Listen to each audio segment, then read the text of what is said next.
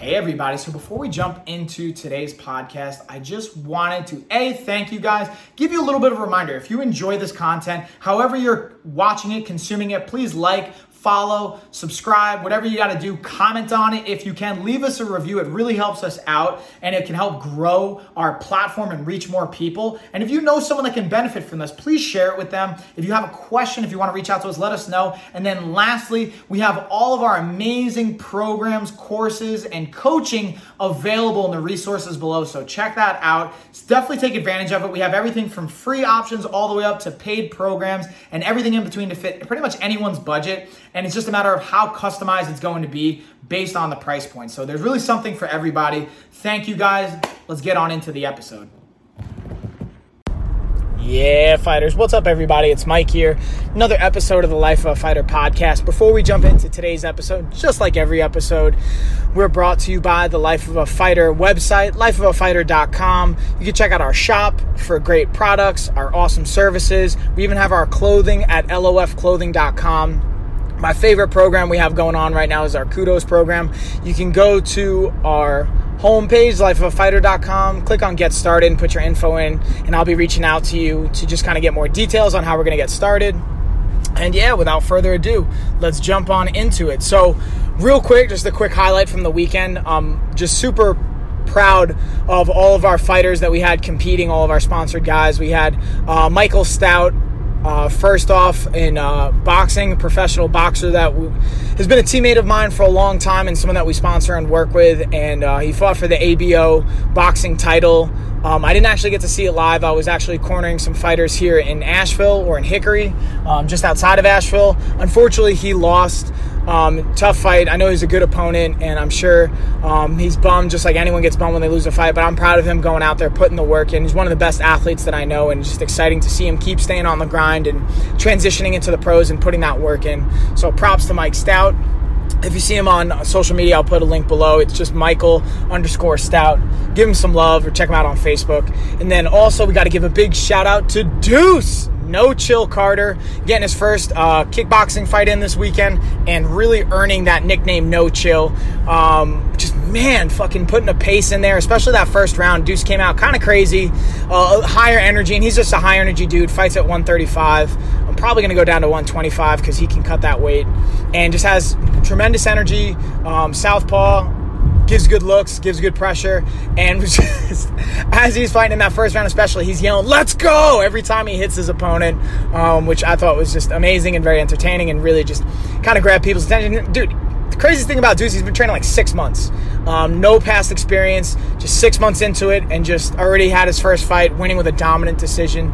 And props to his opponent too. He was game, he hung in there, he was working, but Deuce just kind of got the better of him. And then Boo Boo had another fight after his last boxing fight, coming back to kickboxing, and man, he just fought a game dude, had really good fucking skills, and just was better that night. Boo Boo just didn't let his hand go how I think he can, and he knows that, and that's something we talked about after the fight, just letting your hands go, letting your legs go, letting it all kind of flow together. He seemed a little hesitant. I think sometimes, in the first round, he got dropped. And I think he got dropped because he was coming forward as his opponent was throwing a straight, and it didn't rock him or really flash him as much as it just caught him with the momentum and dropped him to his butt.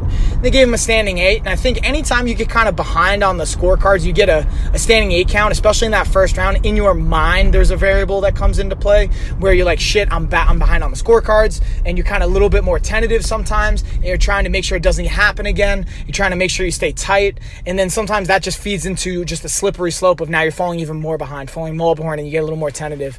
So that's kind of what it seemed like happened. He would let it go here and there, but just burst without setting it up. And we're just going to hit it back. I'm really proud of his bounce back because he's had some injuries and some things just outside of the gym and outside of the ring. He's been able to kind of overcome and just put it together. And he kept his tooth in. So good job, Boo Boo, on that one. And I'm just proud of the performance as far as just putting it in and really just kind of being able to come out of that and learning from it. And then Phil's fight against Josh, which, man, I was so pumped about that fight. And I was really looking forward to it. I'm proud of Phil's performance, man. I'm so proud of him. He put in the fucking work, man. He worked hard every day, multiple times a day on certain days, and just left it out there. And it's just, I'll be honest, I'm biased. I think that he edged out a decision. I think he definitely won 3-4, and I have to rewatch it. Could have been either 2 or 5. I really lean more towards 5. I think 3-4, definitely 5, could have been a split. But also, again, in my opinion, how I was going into it, I think that anytime you kind of, and this is, in my opinion, Josh's kind of home turf. He's a local, and this is not to take anything away from Josh. I think Josh put on a great performance. He had a great game plan. He hit Phil with low kicks that we just weren't actually expecting to the same intensity he threw. And then by the time we started addressing it a little bit more, it seemed like it started to do the damage. It was a little too late. And I just didn't anticipate that as much based on his last kind of matchup from Phil's first fight with him, and also just his recent outings and what we kind of had from his fight with Alex before Alex went to Thailand. So not to take anything away from Josh, just props to him. Great fight, great game plan. Good job on his part and his team, but of course I'm going to be biased and think my guy won. But there's also things we can learn from there, and I think there was even more opportunities Phil had that, he put a good pace. There's a couple of spots where they could have given him, I think, a standing 8 count or even potentially stopped it. There was one part where, his headgear was coming up and that I think they stopped it while Phil was getting some exchanges off, and that, could have been a finish there. Again, I'm biased and I'm going back looking at it. But there was even some things that we definitely can learn from and improve on, but just overall great performance, 5 hard rounds. I know that both came away limping from that and took some damage, so they're going to rest up. And I'm looking forward to Phil just taking some time. We're going to learn for all of them, Phil, Boo Boo, Deuce, and even for Mike Stout, just reflecting, looking at the footage, calculating what's next, and just coming back better, stronger, faster, and improving. And to me, especially for the fight game, it's the highest of highs and lowest of lows. And honestly, for a coach, it's hard for me now because I always so used to being in control as the fighter, to be the coach and to have less control as far as I can't get them to throw the kicks. I can tell them to throw or the punches or whatever, and I also don't have control over what they're doing in the ring. I can set them up in training, but it's ultimately up to them, and it's hard sometimes to watch on the outside because it's so nerve-wracking, you know what I mean? Like me, Jesse, and Johnny were even talking about, I feel like we're more nervous than the fighters because we don't have the control, we're all fighters ourselves, so we're used to being able to be in that control position. So it was an interesting kind of just overall night, and it was a really cool venue. Shout out to the Fight Forward team, Leslie, Jonathan, Marcelo, the whole team put on a great show. They were dealing with a lot of variables. It was an outdoor event at the Crawdads Baseball Stadium. It's a minor league stadium for the Texas Rangers in Hickory, North Carolina, and it was a great venue. I thought it was a great show, and they dealt with weather last minute. Someone basically, I think, fainted, had a panic attack backstage, so they had to pause the fights. There was a lot of things going on of shit hitting the fan that they still kept it together, kept it very professional. They're probably one of my favorite promotions to work with, and definitely my favorite in this region in North Carolina and the area around it. I'm just, it was a busy weekend, a lot. It was very highs and lows, and then we got downtime with Lena and some daddy-daughter time yesterday on Sunday, and we got to go to the fair. First time Lena got to go to the fair, so that was exciting. And yeah, just a lot going on.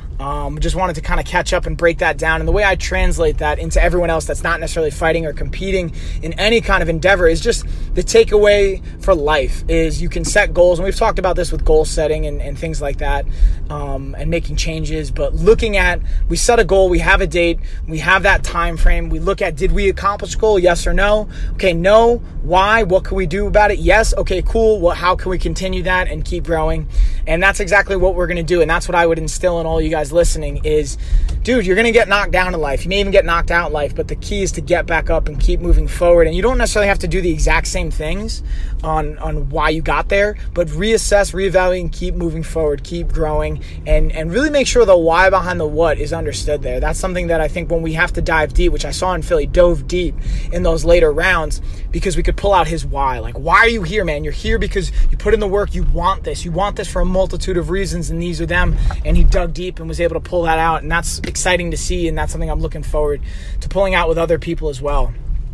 So that's kind of the big thing I wanted to talk about. And then a little bit on even last week's topic we talked about in our wellness and balance class that I always like to review a bit with y'all is hydration. And I've talked about it in other episodes, but this is to kind of recap some key highlights I thought would be beneficial is that as we age, our thirst mechanisms and cues will decrease and lower. So as we get older, our body becomes less adept and prone to actually feeling thirst or feeling it when we should be hydrating. So it can take longer potentially for your body to make you want to be thirsty, and then you could already potentially be dehydrated and be behind the 8 ball a bit. So one thing that I think can be tremendously beneficial is, instead of waiting for you to be thirsty, is to know what your goal is. So if one good way to set a goal is take your weight and cut it in half. So if I'm 200 pounds, I should be drinking at least 100 ounces of fluids every day.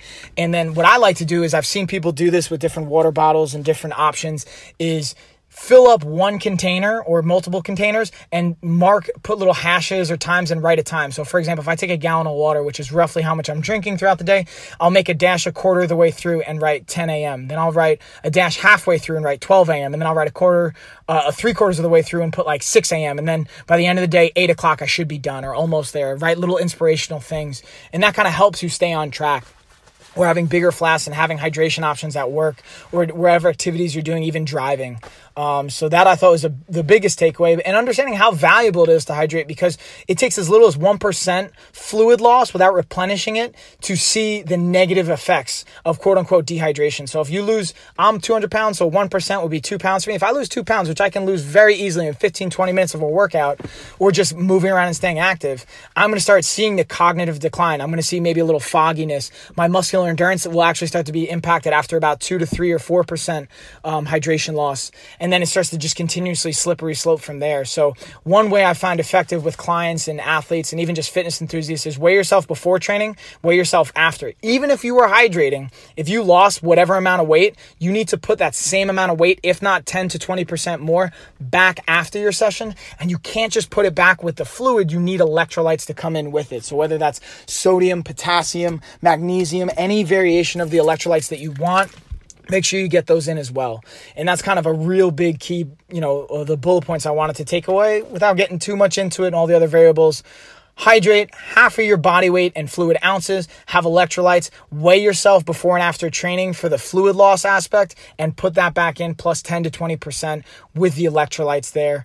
And boom, y'all. I hope you guys enjoyed. I'm going to get this out to you as soon as possible so you can listen to it by Tuesday. And I will check you next time on The Life of a Fighter. Oh, and really quick before I go, make sure you're checking out our links below, but also our Fight Light YouTube channel. It's our new partnership. I've been putting up a Muay Thai tutorial episode series on there. We're going to put up a bio. I kind of did a little bit about me, and then also Sanchai and Yakao seminar. We're going to have Johnny and Brian from World Combat Club and some other great grapplers putting out some grappling tutorial videos and just awesome content. So check out the Fight Light video on Fight Light YouTube channel. You can just go to YouTube and check it or click the links below. I'll put it up on our social media and whatnot.